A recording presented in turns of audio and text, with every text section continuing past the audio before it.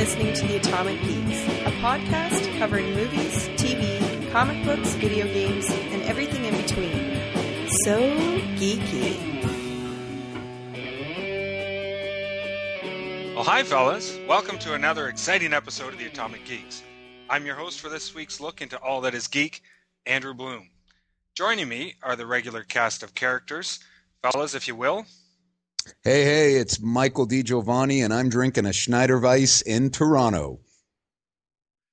Hey, hi there, it's Christian in Oakville, sitting in my basement, and I'm holding on to something that is cold as a mountain stream, smooth as its name, a big tall can of Busch beer. Oh, God. That wasn't an advertisement at all. That's what it says on the side of the can. I'm reading it right now. Mike Downs calling at you from Halifax. I'm actually drinking some of my own homemade beer out of my keg fridge, which I built myself. Nice. What exactly is a Schneider Weiss? That's what I'm curious about. Yeah, I was wondering about that. Christian, is that a type of schnitzel? No, actually, that is what we usually call a quality or good tasting beer, but it's also known as it's a German wheat beer. And probably more than $8. And it's tasty. So funny enough, my beer that I made, it's my vanilla blonde lager. It's like a Hefeweizen, right? Like a blonde. So similar region actually too. Yes. I'm downing a delicious Diet Pepsi. Sir. Yeah. Hey. For those of you who are paying attention, this is episode 4. Today we're going to discuss a little thing called guilty pleasures. We had talked earlier in the week about guilty pleasures, and I was trying to define it and think about it. And it kind of hit me that there's more than one guilty pleasure that you might face in your life. Definition of a guilty pleasure is something you might enjoy or feel that you shouldn't enjoy, either for personal reasons or because the possibility of others' reactions. While I was thinking about guilty pleasures, I realized talking with you guys, the 4 or the 3 other geeks, I have a totally different list of guilty pleasures than I would with my friends who doing the air quotes right now, my sports friends, guys who like sports and things like that. Like it would be a guilty pleasure of mine to explain to them that I would much rather watch a movie than watch the Super Bowl. But to you guys, I could talk about comics and all sorts of nerdy things all I want. I don't know if this is a compliment or not. You know what's funny though? I totally hear what you're saying, Bloom, because I was like, when I was building my list, I'm like, but to these guys, this stuff's really not that geeky or something you wouldn't tell somebody. You know what I mean? Like we like things that are a little bit different than at least the average, I would say. As how I would define guilty pleasure is something that you are aware that is universally bad or panned, but you still like it for some perverse reason. Yes. That is a very good description of it, yes. Or something that you keep to yourself. That's it. Or you hide it away in your memory somewhere. Because I would keep it to myself and not tell anyone, but there's certain groups of friends that you could tell. Like I could tell and talk to you guys and say, hey, wow, I really like comic books. But if I was talking at work with fellow work people, that might not be something that I'd pull out in a conversation right away. Andrew, you got to bring these walls down, man. You got to let this stuff out. It's funny because I'm sitting here thinking I'd tell anyone all of this stuff because that's how I am. You don't. Yeah, that was one of my questions actually that I wanted to bring up. Are comic books a guilty pleasure, or is it just that I haven't come to terms with the fact that you can walk around with comic books anywhere and read them, being 30 some odd years old? Well, for me personally, I mean, I'll admit when I was like 14, 15, 16, comic books were an absolutely guilty pleasure for me because essentially when I had to buy comic books as a kid, I've mentioned this before, I used to buy them at a store called the Smoker's Place, and when school was over, I used to freaking race down to this mall before all the other kids out of school would get there and get my comics and buy them and get out of there before anyone saw me because then, of course, if I'm walking out with this big pile of comic books, I would have been like, hi, fellas! Hi, whoa! X-Men comic, where'd that come from? But I'd be an even bigger nerd than I was already in high school. See, my guilty pleasure of comic books would have come up probably in my 19, 20, 21 time when we were off at college and university. I would basically, when I had ladies over at the house, I would blame the comic stash that would be lying in my room on my roommate. Because usually opening lines that I collect comic books didn't go over so well with the fair sex. Hello, would you like to come to my house? I have a bicycle. I have the new Iron Man. But I would do the same thing too. It's like, you have to do the old comic book check before you have someone over, and only till you actually been with the girl for a couple of dates, and you might realize, well, I like comic books. and see how that flies. But now, Andrew, to your point, I mean, here I am. I'm in my 30s, and I read comic books at the gym. I'll read them on the stationary bike. I don't give a shit who sees anymore. So, yeah, I'm out there, man, and I'm loving every minute of it. See, I would read comic books before some of my other guilty pleasures that I was thinking of. For sure, like comic books to some people might be something that you wouldn't come straight out and talk to everyone about, like Chicago Comic Con 2006, whatever year we went. But if I can do that, Dijo, why don't you start with one of your guilty pleasures? Okay. Well, one of my first guilty pleasures, it is a film. It's a little film that is known as Van Helsing. Van Helsing came out in 2004, and it starred Hugh Jackman as Monster Hunter Van Helsing. And this movie was critically planned, and also I don't think it did super well commercially. I think I've seen this movie. I actually saw it in the theater, but you're the only one. Yes, but I think I've seen it about 17 times since. Wow. I'm exaggerating, but it shows up on TBS like every Sunday. So I think I've caught sections of it maybe about 14 times. Is that why you like it? Because it's always on and you've gotten used to it? Or did you like it right off the bat? No, you know what? I think I liked it right off the bat. This movie, I can tell you right now, is super cheesy, but it's totally up my alley, man. Like, this is a monster hunter guy and in the movie amalgamates all of the classic movie monsters. So it's like Frankenstein's in it, and Dracula and the Wolfman, and even at the beginning, I think they have Mr. Hyde as well. So I mean, it's so that pulpy sort of like cheese that just I kind of digged. I mean, I know if I remember it being panned that poorly, because I probably liked it all right. I know I saw it in the theater as well. I don't know if I absolutely loved it. I don't think it was very well received, if I do remember very much. I don't think there were a lot of 5 stars and must-see quotes being thrown around Van Helsing. Well, didn't it? Weren't the graphics really bad? I've seen it once, and I remember. I mean, the genre is right up my alley. I like that type of shit, but I mean, I didn't like it. As you're talking, I'm thinking League of Extraordinary Gentlemen, which I kind of preferred more. And I was just trying to think, what didn't I like about that? Were the computer graphics kind of shitty, or did they look kind of bad? Or well, you know what, the Wolfman was not rendered very well, and the actual take on all of the monsters, like Frankenstein was sort of a very strange, like he had like green glowing, like you could see wheels turning in his head and whatnot, where Dracula was the pretty, sexy, sultry Dracula, slick backed hair, so he was pretty normal. But I think the werewolf rendering was a bit cheap. But I mean, dude, my mask is not movie quality. But you know what, Downs? You know what was cool in that, and which I think you liked. One of my favorite parts of that movie was the brides of Dracula, the vampire bitches that were in that. I like the vampire bitches. Those things were cool. And the other thing, as I'm just waxing poetic here on why I like this movie, the other thing I like about it, it was one of those movies that I don't really know what you call it, but it's almost like they have modern old stuff, if you know what I mean.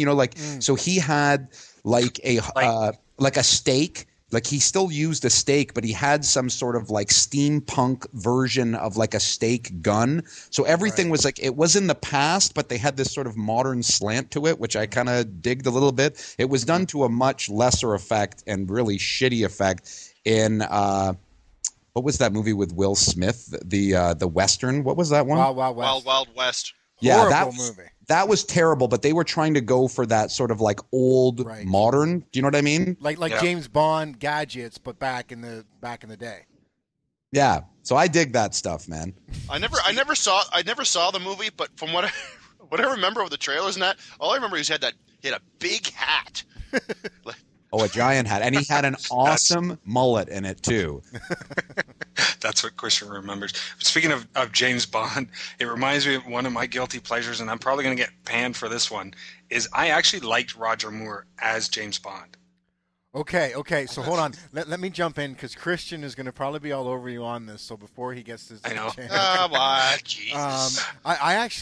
I have to agree with you a little bit. I think that's somewhat because of our age. I started watching and was aware of James Bond just as Roger Moore became James Bond. Now I like Sean Connery, but at the time as a kid, I didn't like Sean Connery. Now, go Christian. Sorry, taking a You drink. caught me. I'm sorry, you caught me mid sip of my bush for crying out loud. I'll do it for you, Christian. Since I'm so much older than everyone else, I remember Sean Connery. All right. I think, for me personally, there's no argument that Sean Connery is the best Bond. I mean, not that I hate Roger Moore. It was always like, he just seemed like such a big pussy, for crying out loud.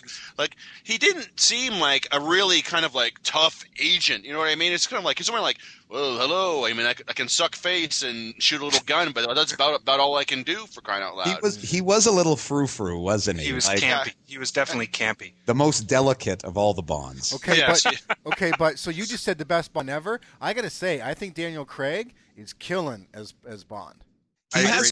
He definitely has potential. It's kind of hard. It's with only 2 films into it. It's really hard to start claiming that he's the best Bond. But he's really a throwback to Sean Connery for sure. Like a no-nonsense Bond, you know what I mean? Yeah. And I'll add this in as well, this little nugget for me personally, is that I think Timothy Dalton is an underrated Bond as well. I totally agree, man. The Living Daylights is an underrated Bond film. It's true. Yep. How many movies did he do? 2. Timothy Dalton only did 2. Yeah, and then Pierce Brosnan, he was all right, but I felt like he was more of a throwback to Roger Moore. Well, and you know what? Like, almost with that one, to me, there was such a build-up, and then it kind of didn't deliver. You know what I mean? Like, I remember, like, when he was Remington Steele in the 80s, they were saying, make him James Bond. It took 20 years for that to happen. And then when it did, I was kind of like, oh, it's kind of just like exactly what I thought it was going to be like, and not really that much better. You know what? I agree. He is a lot closer to probably Roger Moore, but he didn't also really get handed great Bond material either. A lot of his Bond films, the Pierce Brosnan sort of era, they were shit. His villains were shit too. Like, what was one of his villains? Like a media mogul or something like that? Yeah. And he had like Denise Richards as like a nuclear physicist or whatever that was. Yeah, that just doesn't happen. That can't work at all. But I do agree with Bounce that the reason why. Well, I mean, I don't want to speak for you, Bloom, but it's like Roger Moore was the first Bond that I kind of was aware of. He was in the theater. I think it was Octopus. He may have been the first one that I saw, and that was in the theaters. So that was my first taste of Bond. But now I do look back, and I'm like, it's practically like Austin Powers, his version of James Bond. It's almost a parody. It's almost like that's what he based Austin Powers on. But same reason as Downs, exactly the same reason. That's who I knew. That's what I didn't even know Sean Connery when I was a kid. Roger Moore was James Bond for me, and that was it. We'll get back to guilty pleasures. Christian, I know you probably have more than we can imagine. What? Did I say that out loud? Okay. Well, I'll start off with an easy one. Basically, this was rated was number 19 on the top 20 worst comic book movies of all time, according to Entertainment Weekly, which is kind of surprising since it doesn't exactly qualify as a comic book movie. Rotten Tomatoes gives it 31%. I'm speaking of the cinematic opus that you know as The Shadow, starring Alec Baldwin. Oh my God! I love this movie. I love this movie. This movie, like much like Dijo and Van Helsing. If this movie's on, it's like I've got to watch it for at least a little bit. And I'm going to go down reasons why. great origin story. An evil, an American in Far East Asia who somehow becomes this overlord, and is essentially converted by a young, I guess, Buddhist monk to the ways of these mental powers to eventually become the Shadow in the United States. He has secret organizations. He has rings, mind powers. I'm not explaining this well at all. Rings. Oh, but the reason you like him because he has rings? Okay, I'm sorry. No. I mean, okay, I'm sorry. He has secret operatives, and they all have little red ruby rings that But Not okay, but sounding much you're better. you're describing the character, the Shadow. I mean, that's a long running character, but I don't remember the movie executing any of this well, man. No, it was all right, for crying out loud. I don't think any problem with it. I mean, he would do the whole kind of thing, where he's in the club, the dinner table, and using his mind powers to sway people to his way and so on. I do not remember this movie at all. Well, because I think it was in theaters for 4 days. I can remember the trailers, I think, and that's about it. Who played the villain in it, Christian? I don't know the guy's name specifically, but his character essentially was a descendant of Genghis Khan. Oh, yeah, I do remember this shit now. Penelope Ann Miller was in this, and Ian McKellen was in it. I remember this. The villain was Bradley Kahn. That's right.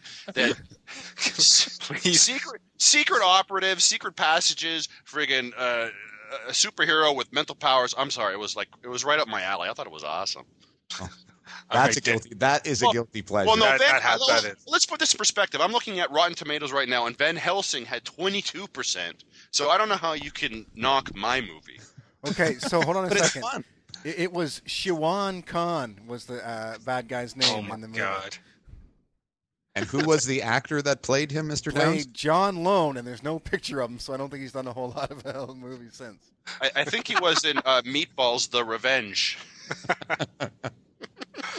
All right, Downs, what do you got for us?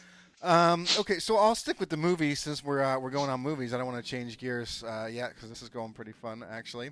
So my movie, I meant to look up some deets on this beforehand, so I was ready. But it is The Warriors. The gang movie from 1978 or 79. Yes. 1979, actually. I'm just going paid on IMDb now.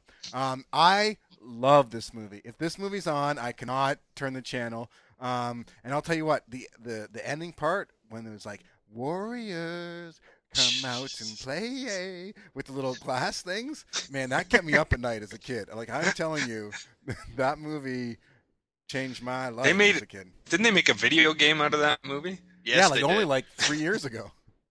Yeah, it wasn't that bad. It was okay.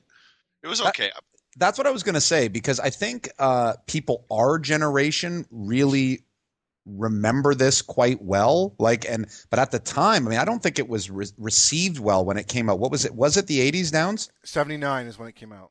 Yeah, I don't think it was received well at the time, but now all of a sudden, I think people have kind of it's aged and fermented well. I think this movie in some people's minds, like a cult classic type of.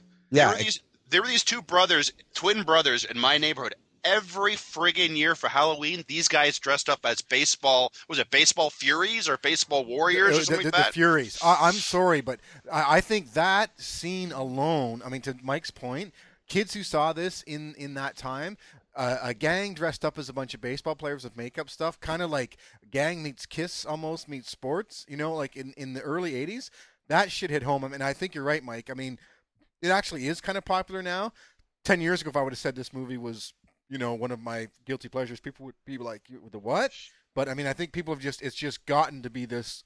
It's not that great. It's kind of like when you watch it, it's got that old look to it, like Escape from New York with Kurt Russell, also one of my favorites. But again, that would be considered a good in this community, anyways, a pretty good movie. You know what I mean? I'm sorry. I love you know what I loved about this movie? The whole concept of the movie. First of all, the whole, I guess all of New York. I'm assuming it's all of New York City. Obviously, is basically controlled by gangs. But the best part of this fucking movie was that all these gangs had their own friggin' shtick, and they had all great fucking names too. Totally. well written. I mean, honestly, I guess maybe what made it resonate half decent was because the production value was not good even at the time. You know what I mean? This wasn't like Jaws or Star Wars, really. But I mean, all these different bands, the Mimes, the roller skate guys, the Lizzies, the lesbian gang. I mean, that was just awesome shit. Yeah, it was pretty cool, man. I agree. I did like that movie, and it's interesting because the late 70s, early 80s was sort of an interesting time of filmmaking, because you can see now, like The Warriors, and you also mentioned John Carpenter's Escape from New York. Like, those are films now that influenced filmmakers like Quentin Tarantino. Oh, totally.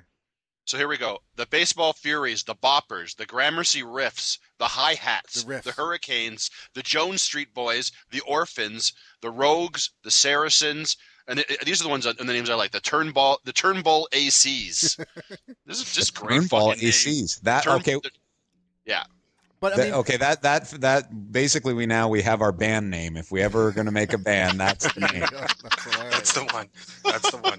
But I mean, the whole idea that these guys just go to this big rave, I don't know what you call it, gathering of all these gangs, and totally get wrongfully accused, and like just the story of having to fight their way back. I mean, that was awesome. And they all communicate. They all communicate with each other through this one radio station where they all get all the news about the gangs and shit. Totally. They don't make movies like that anymore, man. No, you don't see that stuff anymore. No, they make remakes. Yeah, exactly. No, so wait a minute. Quick question. The game, you didn't think the game was good, Christian? I thought that was quite successful, was it not? No, it was okay. I mean, I played it. I didn't get really into it, but it was all right. I mean, I played it. Wasn't it like, I haven't actually it was played horrible. it. Well, but isn't it just the Grand Theft Auto engine and you're running around? I mean, there's so many. The problem is there's so many games when that engine came out that just did that. And, the whole freeform walking around in a city you can only play that for so long. It doesn't matter what the backstory is. It was Rockstar that did that game, right? Yes, it was. It was Rockstar North, from what I remember. I never played it long enough to really get into it. I think actually Andrew and I played that, didn't we? Yeah. Oh no, I played it. I remember it being weak as far as the controls go. You have like 2 types of punching and 1 kick, and that, like, it was a boring kind of game. Like, it wasn't exciting like Grand Theft Auto. It was just kind of a poor man's version of that. I think it was probably just a nice reminder to people like Downs to be able to see the characters and all the different gangs again and be able to play them and sort of relive it. It was probably just a reintroduction to the film, probably, in a certain respect. Right. Well, and I mean, there's a question. I mean, because they've done this for The Godfather again, almost 25 years later, same engine even. I played that. They did one with Scarface as well. And I mean, I would wonder, totally off topic, how much money do they have to make a game like that financially feasible to do? You know what I mean? Like, how many is it? Just listen, this game's going to cost us $100,000, $250,000 to create, but we can maybe sell. If we sell this to 1 out of 5 on every console, are we at that point now where they can just put shit out and you not have to worry about it because there's that many people who are just going to pick it up to play it? If you got a game that's called The Godfather, or like based on a pretty popular entertainment property, you pretty much made your money already. It's just how much more money can you make, really? It's a pretty clever game strategy, though, right? Like, I mean, picking up on these old films that, in essence, never had the chance to have games adapted from them. And also, in a way, I think Scarface, correct me if I'm wrong, it's almost like a continuation of the movie in a somewhat, is it not? Yeah, what happens is sorry, I played it. Have you? No, played go it ahead, as well? Mike. Go ahead. Well, so basically, you wake up and you don't die from the attack. Actually, they rewrite the ending in that you get away from the big, all the Colombian military, like the whole army coming to get you. You have to live through that. If you live through that, basically the next day you're still, running your. Actually, you've been wiped out, and so you're rebuilding your business. But it's like the guy who dates your sister, you're driving the Cadillac, you can buy the Porsche. And to your point, Mike, that's pretty cool. It's 25 years later, and I can play Tony Montana, you know what I mean, and play this video game. It was all right. I've actually heard that they're doing in essence, Ghostbusters 3. Yeah. But they're continuing the saga as a video game. I read that, and and I think Bill Murray and Dan Aykroyd and everyone is involved. Yep, the original cast is doing all the voices. That's coming out, and Godfather 2, the video game, is coming out as well. Oh, now see, that would be worth getting just because. It's Sorry, Bloom, are you trying to get? I'm kind of. No, I was just about to try to pull us back in towards guilty Right, pleasures, guilty but pleasures. video games are a little guilty, I guess. Do you mind if I pull us back to our topic those of the are day? yeah. here? We probably should. Those are whole other conversations for some other day. Godfather 2 is supposed to be really good. I cannot wait to play it. Wait a minute, let me get that in. I like the last word. It's set in Florida. If I can, my guilty pleasure, if I can, is not a movie, but it is terribly embarrassing. I have just finished reading the book Twilight. Woman. Now, if I can explain, please, before I get too many things thrown at me, this was recommended to me. I didn't really know what the heck was going on with the movie or any of the book or any of that stuff. Who recommended it to you? Your 8-year-old niece? No. Yes. Anyways, regardless of how I got the book and decided a few months back that I would read it after a few people read it and said, oh, this is good, not thinking in my head that the people who read it were females. So I open the book, I get to page 3, and I've decided already, this is a total chick book. Like, this book is super, super chick book. It's written from the girl's perspective. Yet I continue to read while beads of sweat pour down my forehead. Now, if I can continue, I don't know if you guys know anything about the story, but it's a vampire love story, okay? Oh. So I like vampires. Well, listen, Downs is now so buying this. So, okay, wait. I think you'll like the concept. Anyways, so let's put aside the fact that it's a girl book and it's about a girl in high school. At her high school is a group or family of vampires. Now, these vampires have decided that they can rise up and go beyond their animal instincts, if you will, for drinking human blood. So they've risen above that. They drink animal blood to survive, and they've amalgamated themselves in with humans. So the 17-year-old Edward, who's the star vampire, goes to high school. I hear he's very dreamy. He's dreamy as all anything.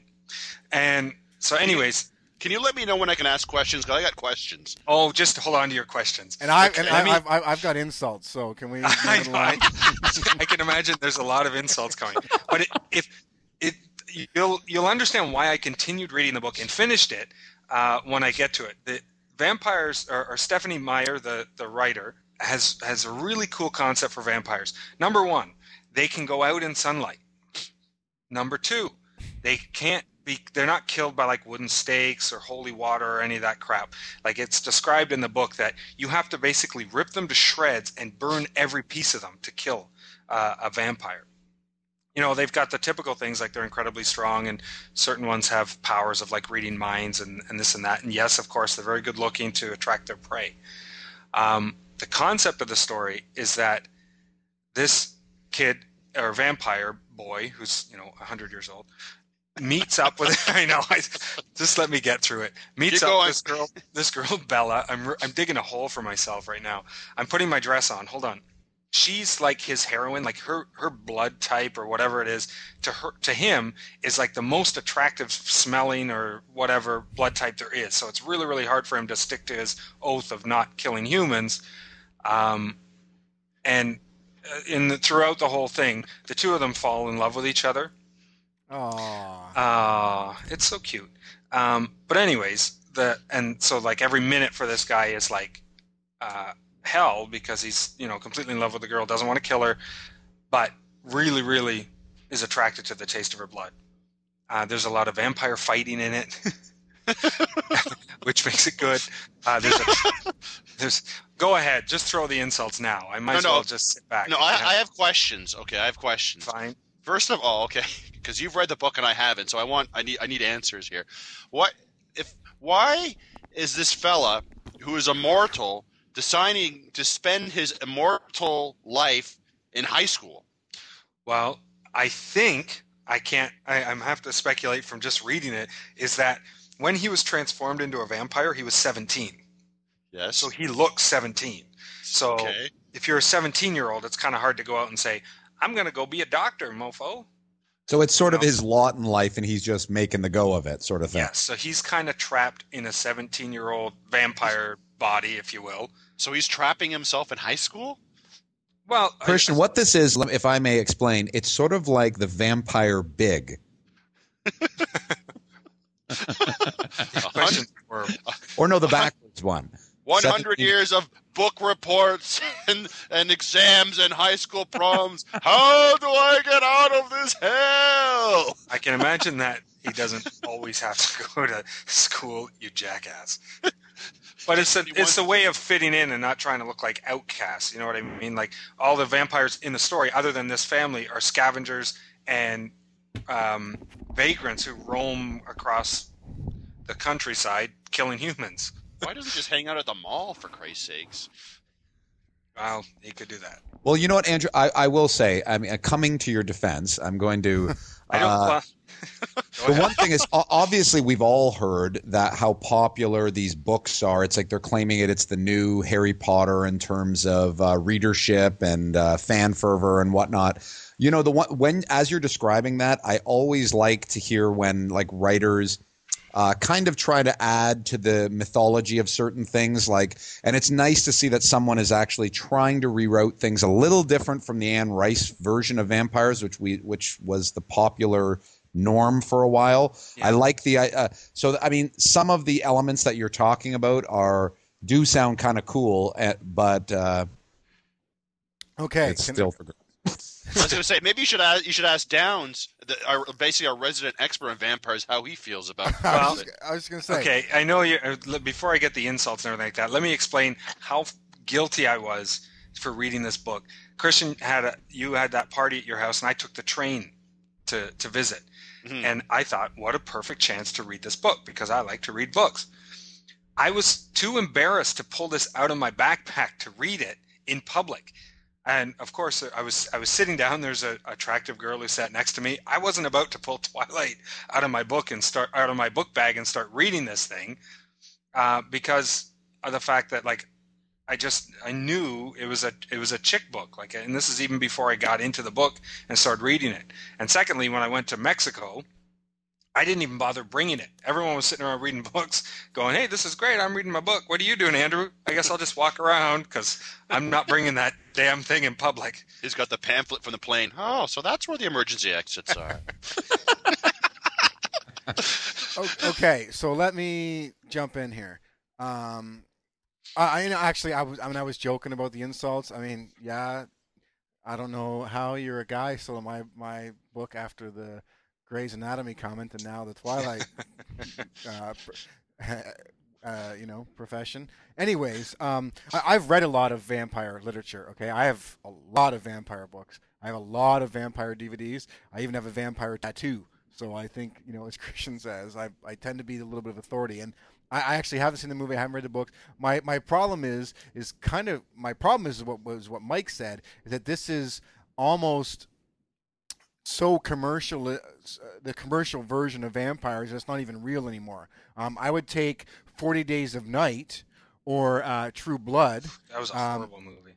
40 Days a Night kicked ass, man. That was a fucking awesome movie. I'm sorry. If you're a fucking band of nomad vampires, you go to the Alaska and you attack a whole town, and that's what vampires do. That movie was laughable. They sure as fuck. It was horrible. Hold on. They sure as fuck are not going to hang out at high school and pick up fucking 15-year-olds. Okay, these things have been fucking wandering the earth for 300 years, and they're going to go and play fucking 90210. I don't think so. Okay. Hey, I get it. I get it, but I'm not comparing the two. I'm just saying flat out that movie was terrible. Oh, I disagree, man. Really? Did you open your eyes during the movie? Because it was probably I was making jokes. I almost left the theater. What are you talking about? That was such the Josh Hartnett movie, right? Yeah, man, that was a brilliant concept. It was so concept. Yes. But that film was executed well, man. I thought that movie kicked ass. I thought the concept of being in Alaska where there's constant nighttime, that's where vampires would literally go crazy. I thought that was amazing. I get Based the on a concept. comic I No, like but the okay, but concept. no, but Freaking not just the horrible concept, acting in man. that movie. There are shots in that movie where entire townsfolk are being attacked and being ripped to bloody pieces. That Yeah, was man. fucking visually what you would expect. That was like I was like, is this Rob Zombie directing this? This is a bunch of fucking vampires going crazy, blood everywhere, people being killed everywhere. Fucking Robert Rodriguez and Quentin Tarantino must have been creaming in their jeans when they watched this movie. I'm sorry. And the thing is both you guys talk about concepts and shots in the movie. You know, the acting was horrible. The dialogue. Let me say something pathetic. here. Like, it was a horrible movie. I'm going to disagree with you. I am not a huge Josh Hartnett fan, but he was quite good in that film. So I completely disagree with you. I thought the lead, some of the vampires in it were really cool. I thought Josh Hartnett was good for the role that he was given. I'm actually surprised that you say that movie is that bad. I'm surprised how bad I thought it was. I didn't think Josh Hartnett was horrible in it, but everybody else was terrible. But I mean, you know what? You know what their job was to act like fucking sheep to get slaughtered, like any horror movie. I didn't. What do you expect? An Oscar-winning performance by this bitch who's about to get killed in 10 minutes? No, but I can still not like the movie. But the whole point is the whole point of this was to showcase these killer. The guy he's in a bunch of different movies. That the movie with Justin Timberlake where they kill the kid, he's in that too. Alpha Dog. Yeah, Alpha Dog. He's the guy who comes into town who sets up the vampires to come in with all the dirty hair and the dirty face. That guy sold that role like nobody's fucking business. Andrew? I will say this. Sorry, this is a little side topic here. That I believe that actor's name is Ben Foster. He is a really good actor because I just saw Alpha Dog for the first time like a few days ago. Yeah, so did I. He kicks ass in that movie. He's great. He's a very good actor. But I digress, and you may continue. Well, let's go back to what you're saying, Downs, about vampires. Okay. Okay. Well, I mean, look at like there are movies like Near Dark, True Blood. I mean, that stuff is the stuff that is cool. This Harry Potter meets vampires to me is horrible and is like it's made for 15-year-old girls out there to go and sell a franchise of books and movies to go to for the next 10 years, and that is. It goes against the years of Buffy that was amazing. It goes against everything that is vampire in me, if you will. Okay, and I'm not disagreeing that this is total franchise movie that is made for 15-year-old girls. I haven't seen the movie. I heard the movie is quite bad. But I'll say that I enjoyed the book, and I enjoyed the vampire parts in the book more than anything else. I like the concept of the fact that here's these beings that can't be killed, that they don't have the same a wooden stake or garlic, or they're afraid of a cross. That can't hurt them, so it makes them even more like killing machines. And the fact that they can go out in daylight, it's just that they would be noticeable because their skin glows or whatever it is in the book. That seems gay as fuck. I'm sorry. Now, Andrew, did you see the movie itself, or? I did not see the movie. I just said that. Oh, Are you excited about seeing it? I am not going to see the movie. I heard it's horrible, and I'm not sitting here saying that I love the love story in the book. What I'm saying is that I like the vampire stuff in the book. There is some pretty good action near the end of it. It's not necessarily my favorite book I've ever written or read. Sorry, sorry, I wrote it myself. I'm just saying. That's why you like it so much. This fits perfectly into the concept of guilty pleasure. No, that's fine. Okay. I'm not trying to be so hard. To me, it's against a lot of what I like about vampires. Yeah. I didn't really like Anne Rice's most of her stuff either, to be honest. You know what I mean? I felt that Lewis, the Brad Pitt character from the movie, was a whiny bitch, much like Luke Skywalker in Star Wars. And I don't really like that. I like the tougher Lestat character, if you will. And who knows? Maybe I'll get totally bored on a desert island, and this book will wash up, and maybe I'll think it's good. But well, what little I know about this book is that the author is a Mormon housewife, and essentially this whole concept for the novel for Twilight is basically kind of basically a metaphor for sex before marriage. Oh, I want to bite you so badly, but no, we can't. It would be awful. It'd be awful. Da da da da da. Yeah, and what they say, a lot of girls, this is like it tends to be like an introduction to sex or something. They're saying that girls talk about this book amongst themselves, and they all chat about it and knitter about it, and then they go off and read it by themselves in private. It's kind of like this opening and beginning of sexuality and things like that. Ooh, now Granted, this I like.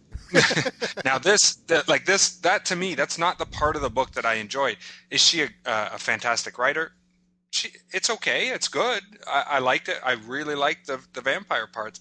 I will maybe read the second book. You will read the second book. I've read it already. No, you will read the second book. I don't want you. You are totally going to read it, for crying out loud. I'll come back and tell you on Guilty Pleasures too. Yeah, but this is just one of those books that makes me ask too many stupid questions. I kind of break down the whole mythos of the thing. And I'm like, what 17-year-old kid is going to friggin' who's lived for 100 years is going to say, is going to let some 16-year-old girl say to him, no, don't bite me. I mean, forget that. I'll do what the hell I want, for Christ's sakes. I'm a fucking vampire. There's a whole other side to the story that it's like the vampires who against what probably Downs sees as vampires, sort of spend their lives looking for someone to spend their life with, right?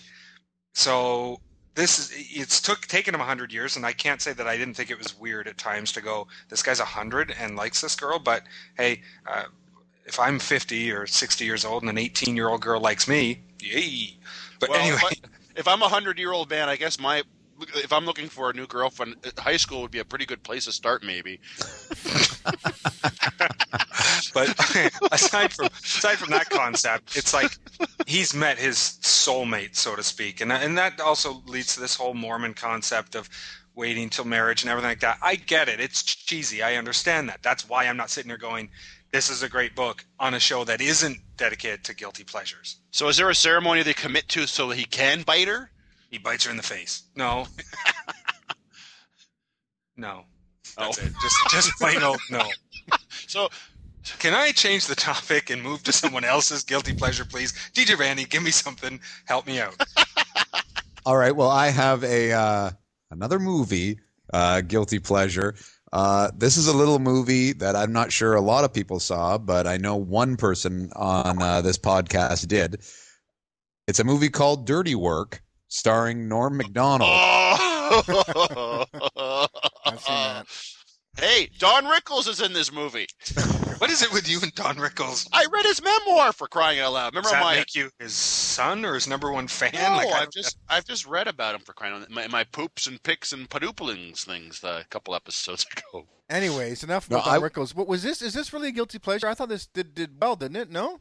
No, I liked it. Really didn't. No, I like that movie though. No, I'm saying it's funny because when Christian and I actually saw this film together, and I honestly believe we were the only people in the theater. This is, there's always those jokes where you say, "Oh, the movie was in and out of theaters in 4 days." Like this, legitimately, I think was one of those cases. Like very few people saw it, but this movie is totally hilarious, and it's really a who's who of cameos are in this movie as well.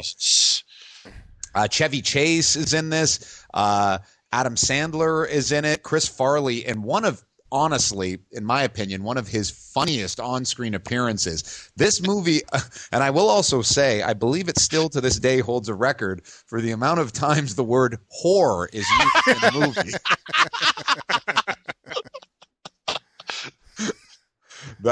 And you know what's funny? I'm not sure if you guys know this. Do you know Bob Saget directed that movie? Yes, I did know that. To say that.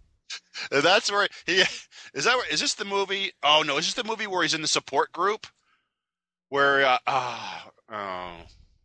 well, this is the movie where Chris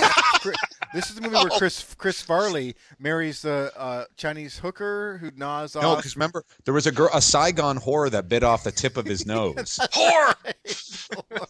No, Bob Saget was in Half Baked, and that's what he said. I also suck dick for coke, for crying out loud. Just so we can keep up with the Rotten Tomatoes tomato meter. This got 17%. You know what? But this is a movie designed for critics to hate. I mean, this movie's literally critic proof, but it is. I mean, Norm Macdonald did not have a very long film career at all. I think this was almost one of his only ones that he ever did. But Norm Macdonald is hilarious. His delivery, to me, he's still one of my favorite of the news anchors on SNL in history. I think he's fantastic. This guy brings deadpan to a new fucking level, man. It's unbelievable. Yeah. Oh yeah, man. But this movie is it's one of those comedies that it gets funnier the more you think about it and the more stories that you start talking about it. Because the Adam Sandler as the devil and Gary Coleman is in it and everything. Yeah. It's a truly bizarre film. Who plays his brother in it? The guy that's on Howard. Artie Lang. Yeah, that's yeah. right. Artie Lang. Yeah. And he's about like 75 pounds lighter in the movie than he is currently. Yeah, because it was all filmed those guys are buddies. He's in another one with him, isn't he? Well, he actually Artie Lang actually appeared in. Norm Macdonald did a sitcom, and Artie Lang was on that, I believe, as well. Was he? Right. Yeah, he was. Yeah, they were buddies. They did a couple things together. I remember that for sure. Norm, he did that sitcom Norm, and Artie Lang was on that show. Oh, right, you're right. Christ's sakes. So it was like Norm Macdonald sitting in Montreal, like crying in his beer, wondering what happened to his career, or what? I wonder what he is probably doing. Doing something. He's probably making jokes at someone's expense right now. But and he did another movie too with friggin' Dave Chappelle that went nowhere too, didn't he? What movie was that? Okay, I'm going. No, I to swear. IMDb right now. Yeah, no, he totally did. But Artie Lang talked about making this movie because they filmed it all in Toronto, and how they always used to go and hang out at the friggin' Brass Rail all the time, which is a very popular strip gentleman's club in the city of Toronto, and it's fairly well known.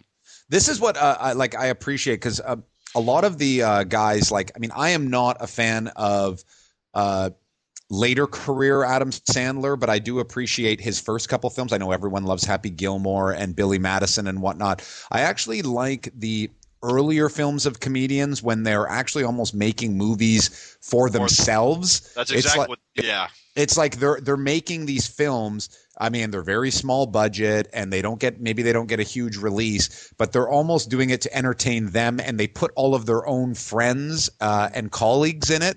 And then, Adam Sandler started getting popular. He made some money. Now he's got to appeal to the masses, so a lot of his movies suck. But this was a clear example of a film that it was so made for themselves. It's so bizarre, but this movie is hilarious, man. And it's funny, amongst guys and guys our age, if you mention Dirty Work, it's literally not a guilty pleasure, because most guys think this movie is fucking hilarious. All right, Horace, come on, follow me. I've got to go home and lift weights. No, very, very funny movie. Down, since you had so many things to say about my last one. Okay, well, here you go. Okay, so I'm going to set you up right now to totally have your way with me. Okay. That didn't come out with me. It's a good thing you're in another province. That sounded weird.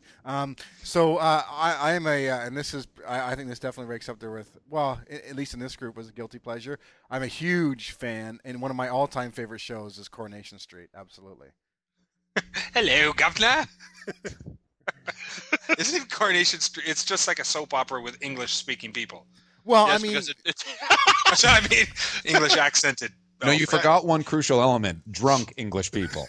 well, okay. So I did a bit of research on the show beforehand, just because I figured I'm going to get a little bit of shit for it.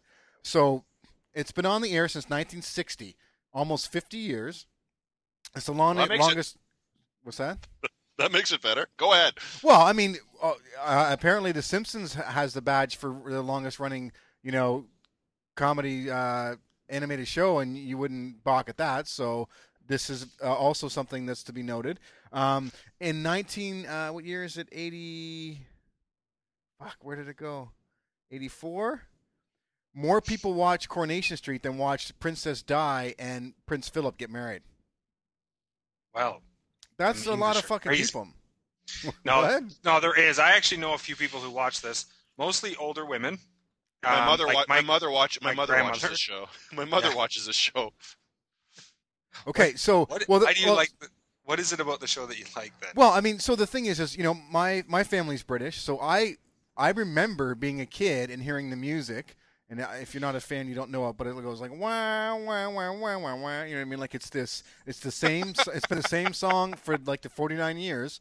And as a kid, I hated this show. I hated that if it was a Sunday or whatever, my grandparents, my mom, you could not speak when Corey was on. And now I do the exact same thing to my kids. Like every day at 7 p.m., Coronation comes on CBC, and I'm like, hi, Corey's on. Don't go play quietly downstairs in the craft room because Corey's on, and you don't interrupt Coronation Street. And I mean, it's damn good. It's funny you mentioned the music because when my parents used to watch that, it was like Sunday mornings when they would watch. I was like, what? No, hold on a second. Sunday mornings it would be on, and that fucking music would come off from the TV downstairs in the living room. I'd be lying in bed, all of a sudden hear wah wah wah wah wah wah doo-doo-doo, wah wah. It's like, oh Christ, it's like I must. It's either it's time for Coronation Street. Fuck, time to get up for Christ's sakes. But Down, what makes this show so compelling? Is it like is it more routine for you now that you're just used to the characters and it's like revisiting old friends? Like what is it? Sure. So the interesting thing is one guy has been on the show the entire time, right? So that's pretty cool. When you think about it, no, he's not that old. He started as quite a young guy, so now he's only say 60. He's not 80. But okay, so I work from home once in a while, right? And I pop in the living room, and my wife might be watching Days of Her Lives. I think is the one she watches. Soap operas in North America suck ass, are laughable. You know what I mean? Like they have vampires in General Hospital or whatever, and they have horrible acting. It's laughable.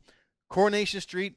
Not so. It is a drama about a place in England that has some phenomenal acting, some really good storytelling, and you follow these people's lives, and new characters come in and that type of thing. But it's just, to me, it's the quintessential. When I watch television, I want to watch people. I like that they're from a different place. But at the end of the day, it's about life, struggles. We go through the same thing. Some things make you feel good. I mean, there was an episode. It's a good thing I'm married because I would never get a date after this show. But there's an episode where this guy, Mike Barlow, dies, right? And he's been on the show since the beginning. Like, I watched that and literally bawled my head off. The storytelling is so good. And it's just... honestly, I can't miss it. So what happens is they run it 5 days a week or 4 days a week, and then on Sunday they run all the episodes from that week over again. And I will guarantee you, if I'm not watching it during the week at 7 o'clock, you can't keep me from the television on Sunday to make sure I know what's happened.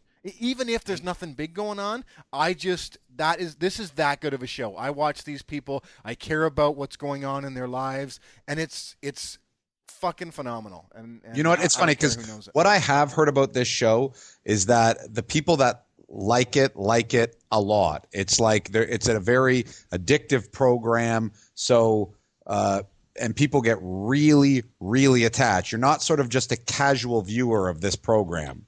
Well, and I think that's partly because it's a daily show during the week. I mean, it's not something that's on once a week, and sometimes the stuff you care about when you watch the show are minuscule things about, I don't know, someone having a baby or whatever. It's everyday life, though. Most of these characters have been on for a while, so like I think it's the quintessential audience relatable show. Also, because it's been on for so long. Like again, some of these people have been born on the show, and now they're 20 years old, and they're almost like friends. Honestly, I've been watching the show longer than I've been friends with you guys. Like when you think about that. So this show is your real best friend then? Well, when you guys are gone, I'll still have Coronation Street, so I guess the answer is yes. Probably will. The thing that I find funny about the British shows, they don't really care too much about good-looking people.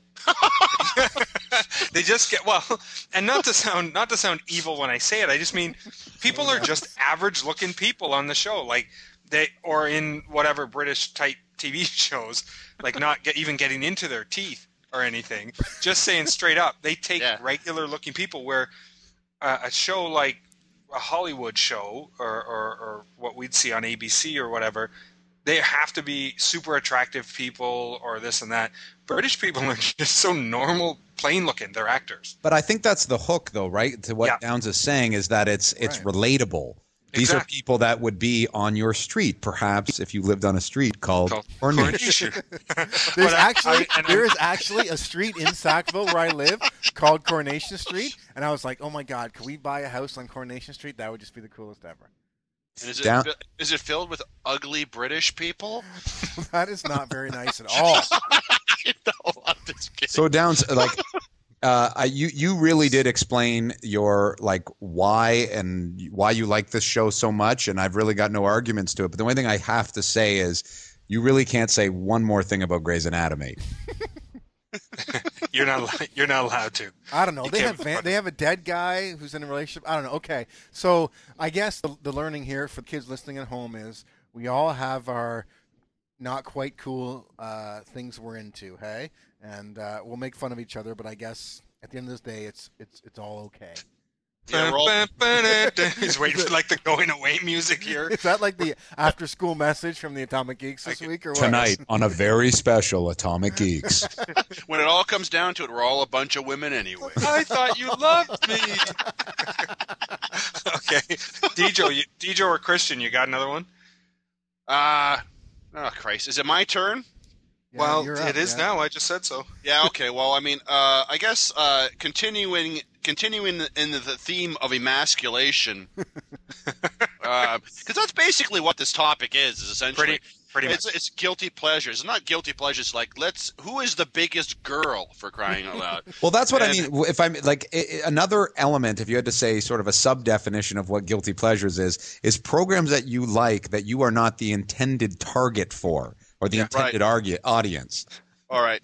So, I mean, so basically, to turn all the barbs in my direction, I'll say I'm going to throw another movie in here, and this movie I'm a big fan of as well. I bought it for my wife for some Valentine's Day or something like that, and essentially it was really because I wanted it as well. And that movie is Notting Hill, starring Julia Roberts and Hugh Grant. And I'm sorry, I don't know what it is about this movie, but I love the shit out of this movie. If it's on, it's like, all right, well, I guess I'm going to watch this for the next hour and a half, for Christ's sakes.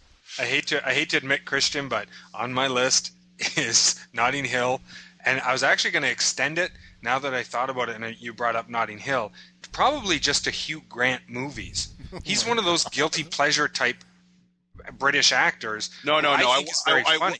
I wouldn't go that far. No. I wouldn't go that far at all. Well, clearly, you are in crazy town. All right. You know what's funny? I've actually never seen Notting Hill because the day that I was going to watch it, I decided to jam a fork in my eye instead. So. I don't know.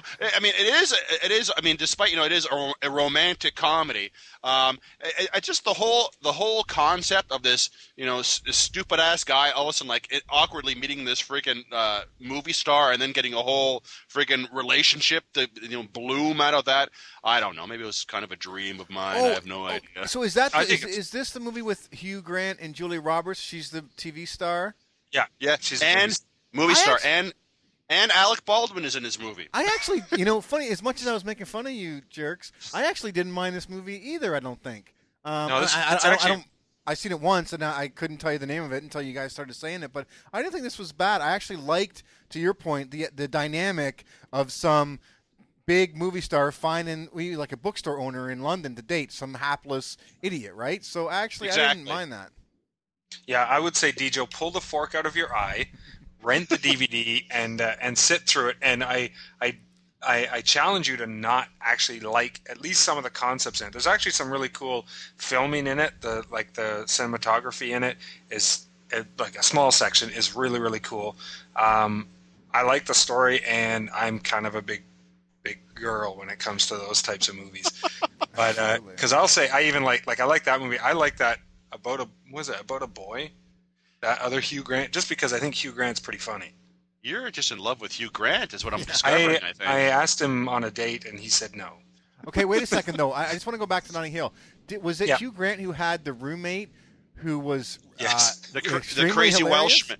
Yeah, the crazy it's Welshman. totally Yes. hilarious. Yeah, He's in he's very another funny. movie. He's very funny in the movie. He's in another soccer movie from the UK, I think, where he's quite funny too. No, he was in The Replacements, actually. Right. In The Replacements, he played the kicker. You're right. You're right. Yeah. Good call, Andrew Bloom. That's right. Yeah, The he probably Replacements. played the same character, almost identical. Yeah. But it was in The Replacements, which is I can't say it's a guilty pleasure because I love sports movies. Which is one of those ones I don't think is a guilty pleasure, but I even like The Replacements, like crappy ones like that. But I actually love any movie where they take the regular cast of people and like the sports and go, we're going to hire a bunch of like losers or new people. I like that whole concept. Major League. Major League. Love that movie. Yeah. When Charlie Sheen comes out at the end and they're chanting "Wild Thing," that is cinematic gold right there. Let me tell you. But that whole trilogy kind of fell apart when Scott Bakula was he in the third one? Yeah. Wasn't he in the second one? I think it was the No, I third. think Charlie Sheen returned for the second one. Oh, okay. Was Scott Bakula in the third one? Third I think through so. 8. Like Major Wesley League Snipes 10. was in that, eh? Wesley Snipes, he never came back, man. He was like, one time, forget it. I ain't doing that again. Willie Mays Hayes. Yeah. I love that But movie. Tom Berenger, Charlie Sheen, Wesley Snipes. Come on, that's a damn good cast for an 80s movie. The first Major League is good. Yes. Yeah, and I like those types of movies. And even Any Given Sunday, which is not a good movie by any standards, it's got football in it. I go, okay, I kind of like that. It's just automatically. Well, if we're talking it's football movies, what do we got? Necessary Roughness with Kathy Ireland. Scott Bakula was in that movie.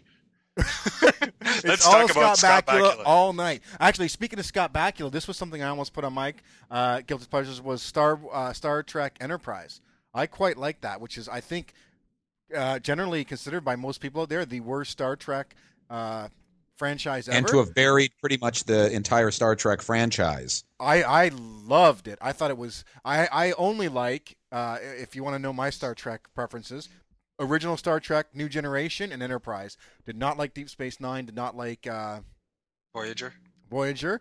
I loved Enterprise. I thought that time period of just being out on the edge of when they're first starting to explore galaxies and stuff, awesome time period. I thought that show kicked ass. Major League, Back to the Minors. That was the third one that Scott Bakula was in.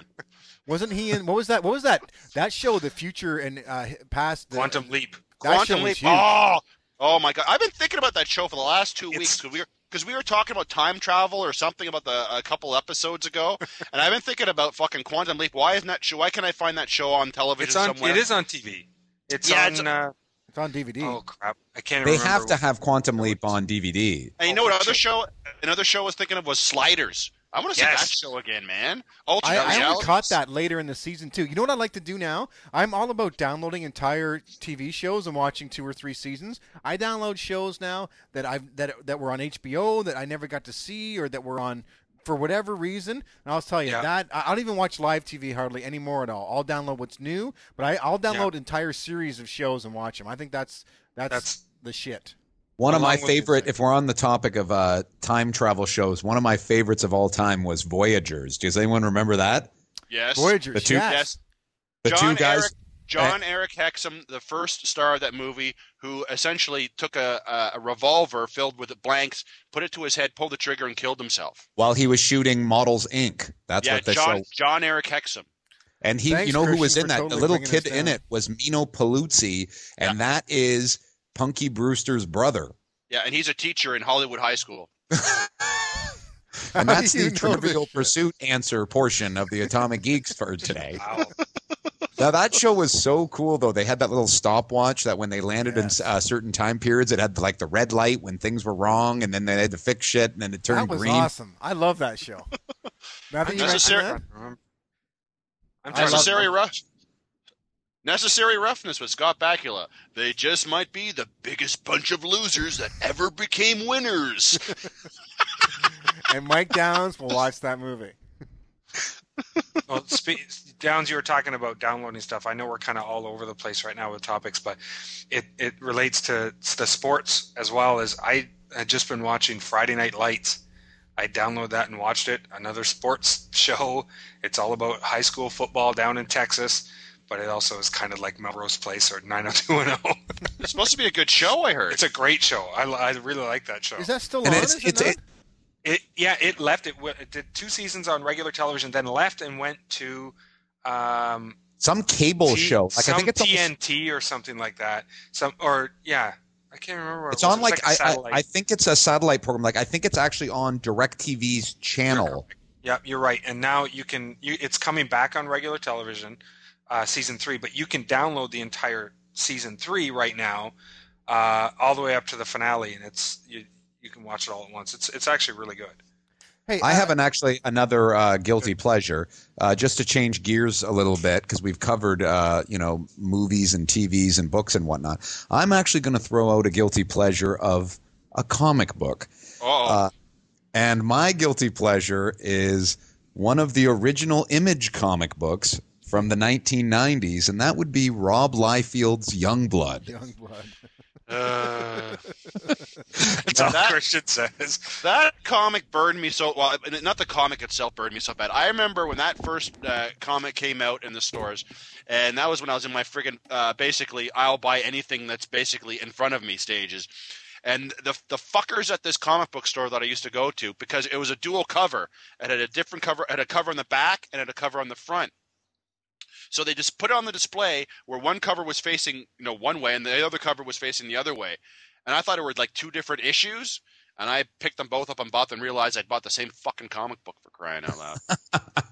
That was so indicative of that time, though, with all the multiple covers and, little enhancements, foil covers and whatnot. But if I may explain,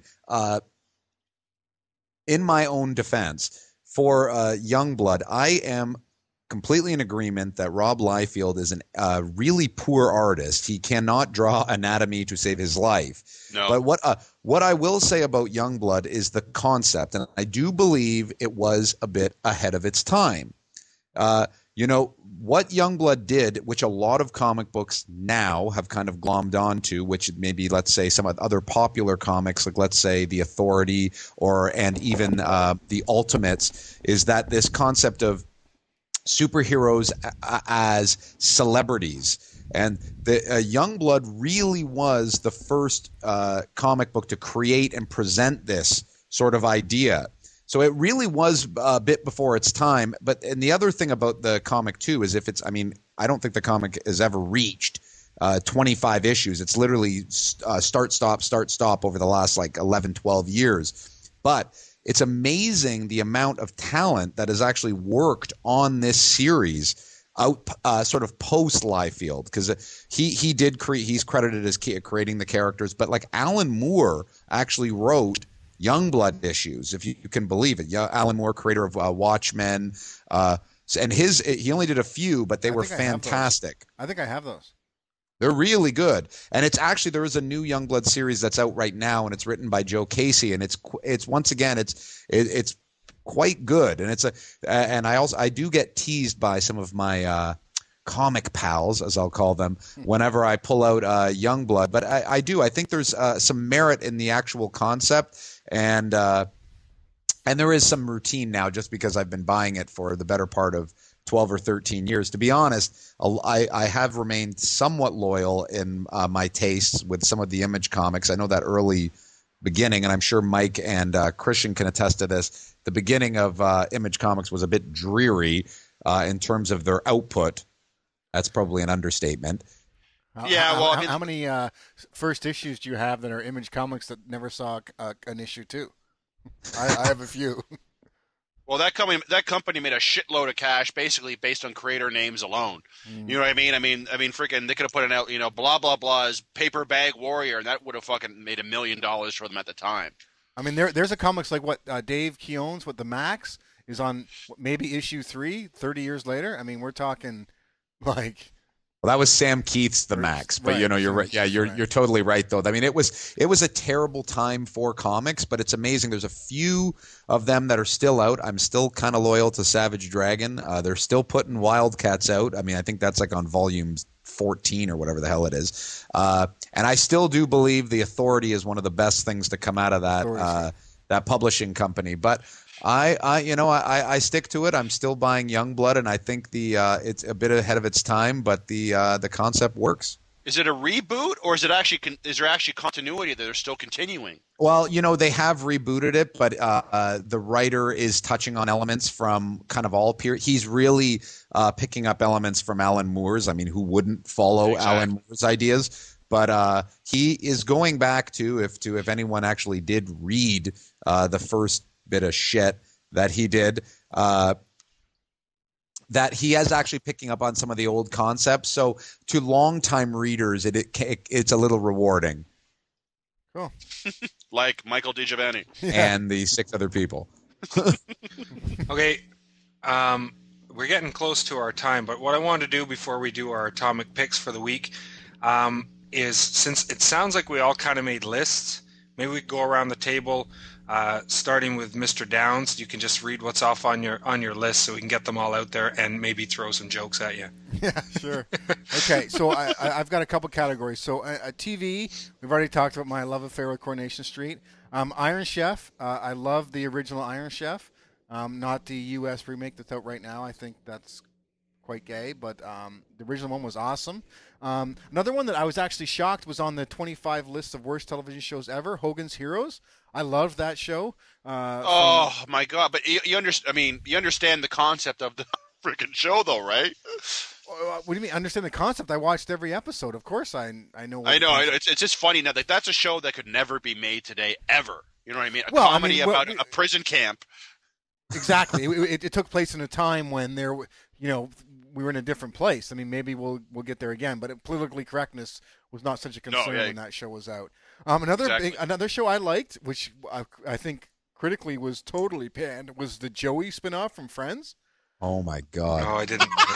I watched it. I can't say it was great, but it wasn't bad. I like Joey, especially near the end. I thought it was getting quite half decent, and then they went and canceled it, and I was like, Friends didn't happen overnight. I think that's a lot of the problem with television series now. They expect a hit immediately. Friends took that first season. You go back and watch that now, it's pretty bad.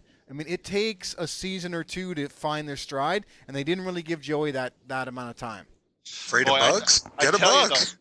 If there's anybody on that friggin' show that was going to take a bite of the big money cookie for the show after Friends, it was going to be him, for crying out loud. For sure.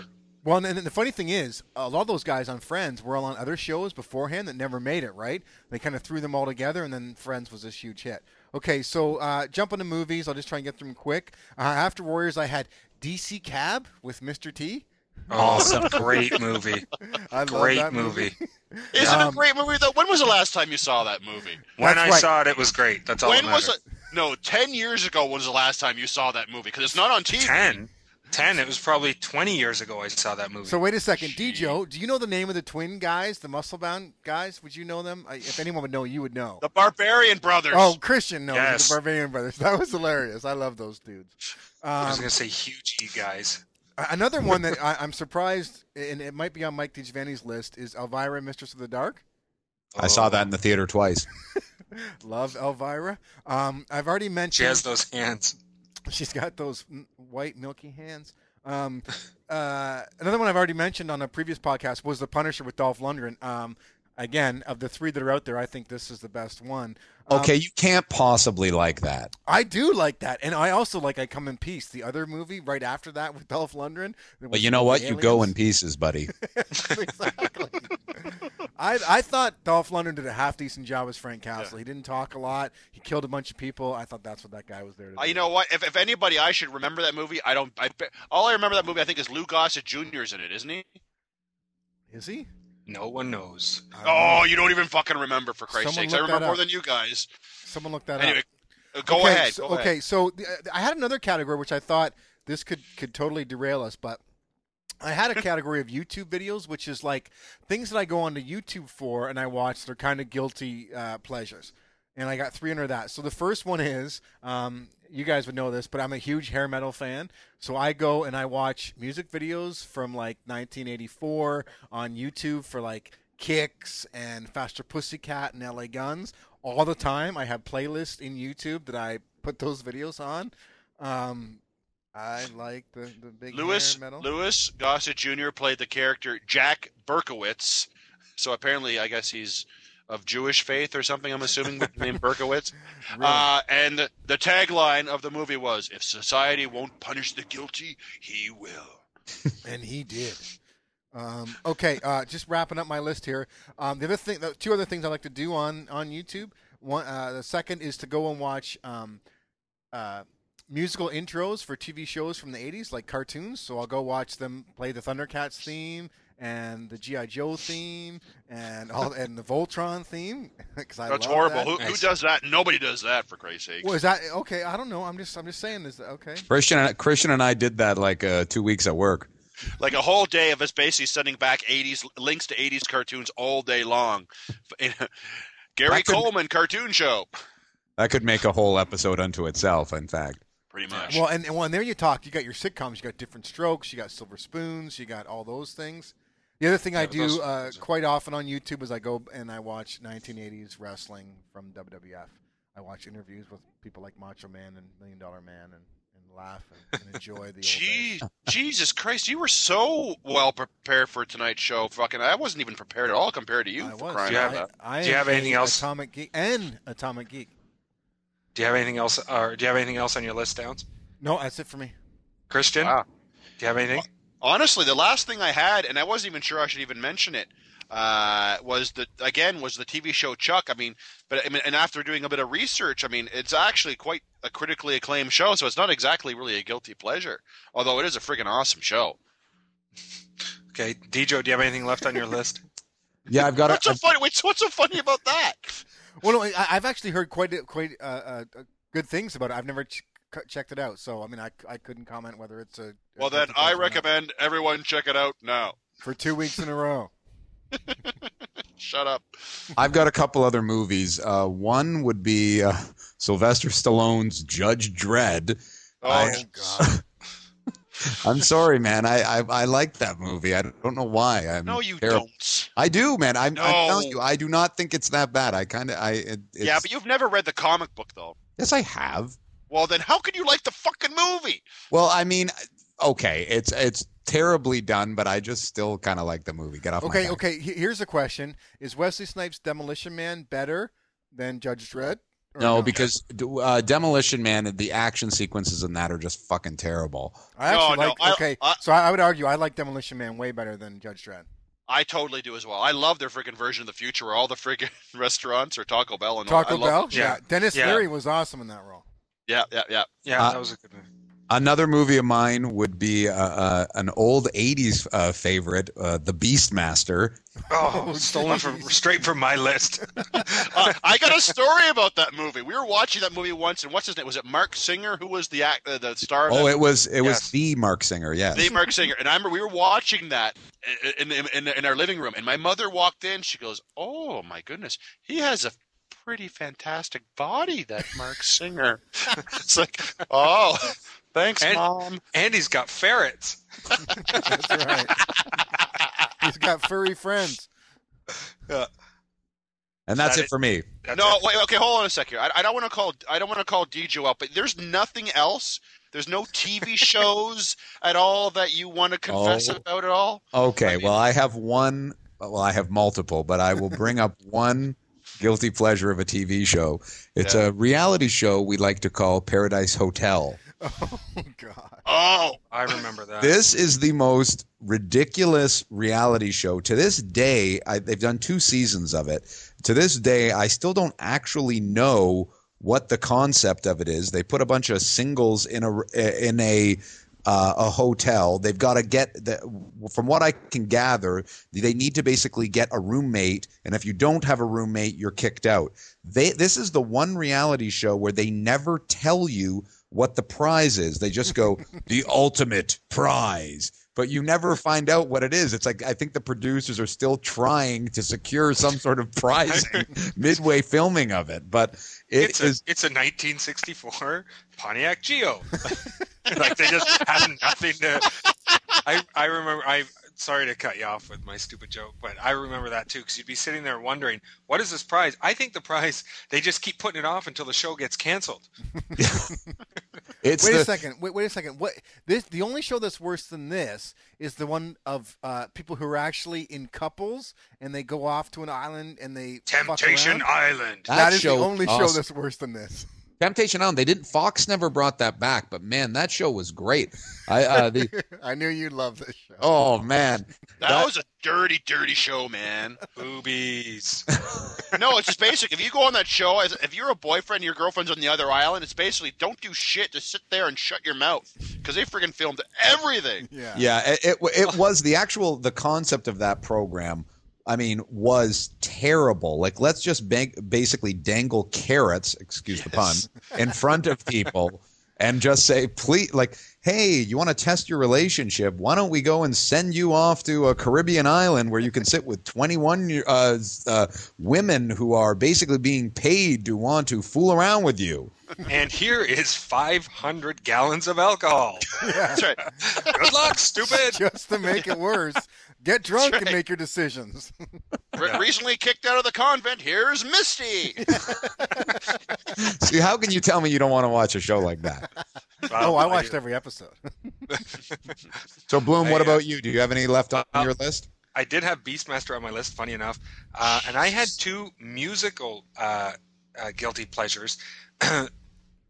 Waiting for Downs to jump on me for this one, but I have to say I was a fan of Duran Duran. Hey man, that's not a guilty pleasure, dude. Yes, it is for a guy. It is for a guy. Like I mean, it is, man. I think you're saying that now, looking back. I mean, granted, they were a band of the early '80s, but they have basically influenced. They've influenced a lot of the music that's currently. My little brother was a fan of the band back in the day, and he wasn't ashamed of it. Exactly. I rest my case. No, okay, if I bring up a guilty pleasure, if I don't bring up a guilty pleasure, it doesn't matter. I'm getting burned. So, and then one that I don't think I've told anyone until this day, and of course I'm putting it on the podcast, is the song 6 Feet from the Edge by Creed, of all bands. Oh, wow. Come on. I hate to admit it. I kind of like that song. That band is horrible. I don't know I don't know shit about music. How does that one go? Well, just imagine a guy trying to sing like Cher and just contrived lyrics, and there you go. You're done.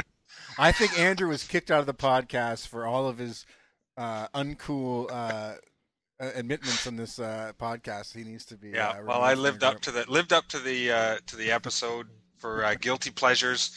I think I can go and cry in the dark by myself. Okay, now that we've gone through our lists, let's do our atomic picks for the day. We'll go in the same order we introduced ourselves, if you can remember. I don't remember. Okay, then we'll start with you, Christian. You put me on the spot. I don't have a pick. No, I do have a pick. Again, it's another memoir in my series of memoir kick I seem to be on this last month or so. It's called Gasping for Airtime. It's a book by Jay Moore, basically chronicling his 2 years at Saturday Night Live and his impressions of that experience. Okay, Downs. Okay, I got two picks this week. So I've been following this UK hooligan gangster thread on movies, and so I've been watching things like Lock, Stock, and Snatch and those types of things. And so two of the movies I've seen while I've been going through all these, one was called Layer Cake, which has got Daniel Craig in it as a gangster. Great movie. I'd never seen it before. Yeah. Both of these are kind of old, but really good movie. I'd never seen it before, and it really blew me away.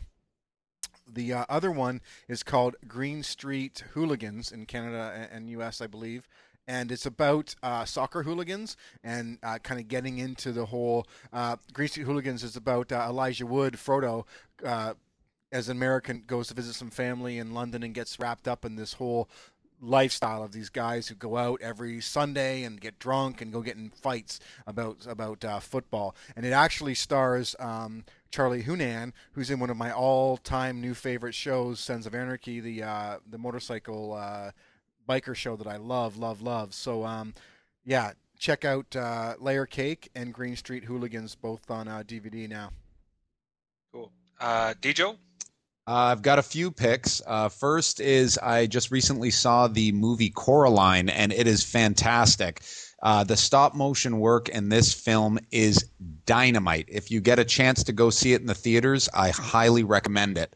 I've also got a pick for a new action figure that now is sitting in my office. I just recently got The Dude from Big Lebowski. This is an amazing action figure. He comes complete with his little carpet and a white Russian. Very, very cool.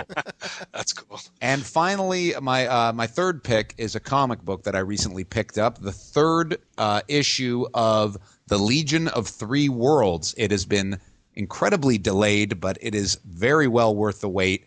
If you are a fan of DC continuity and or also big crisis-like events, I highly recommend this. George Perez is banging this book out. Even after 25 odd years, he's still kicking ass and showing everybody else how it is done. And it is penned by my good friend Jeff Johns. This is an amazing story, and it's really turning into something special. And it is a lot better than another Final Crisis series that came out, but we won't get into that. But I do recommend, if you get a chance, pick up the first 3 issues of Legion of Three Worlds. It is a hell of a read. Okay, and I've got a pick, just one pick this week, and it's actually a movie from 1998 that I'm sure everyone has watched here. It's Out of Sight.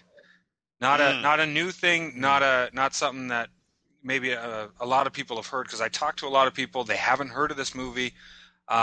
It's got George Clooney, Don Cheadle, J-Lo, Ving Rhames, and Steve Zahn, and probably one of the funniest characters he's ever played. Directed by Steven Soderbergh. If you have not seen it, you must rent or buy this movie right now and watch it.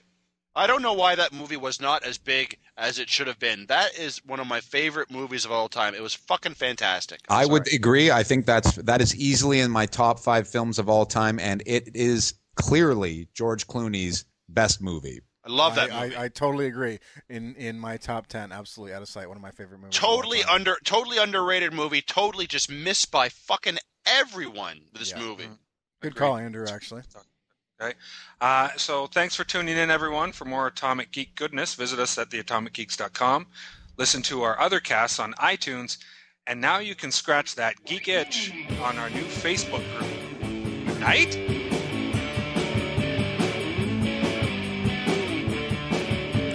You've just listened to another episode of The Atomic Geeks. Visit us at theatomicgeeks.com. Production by Andrew Bloom. Title track by Don't Look Down.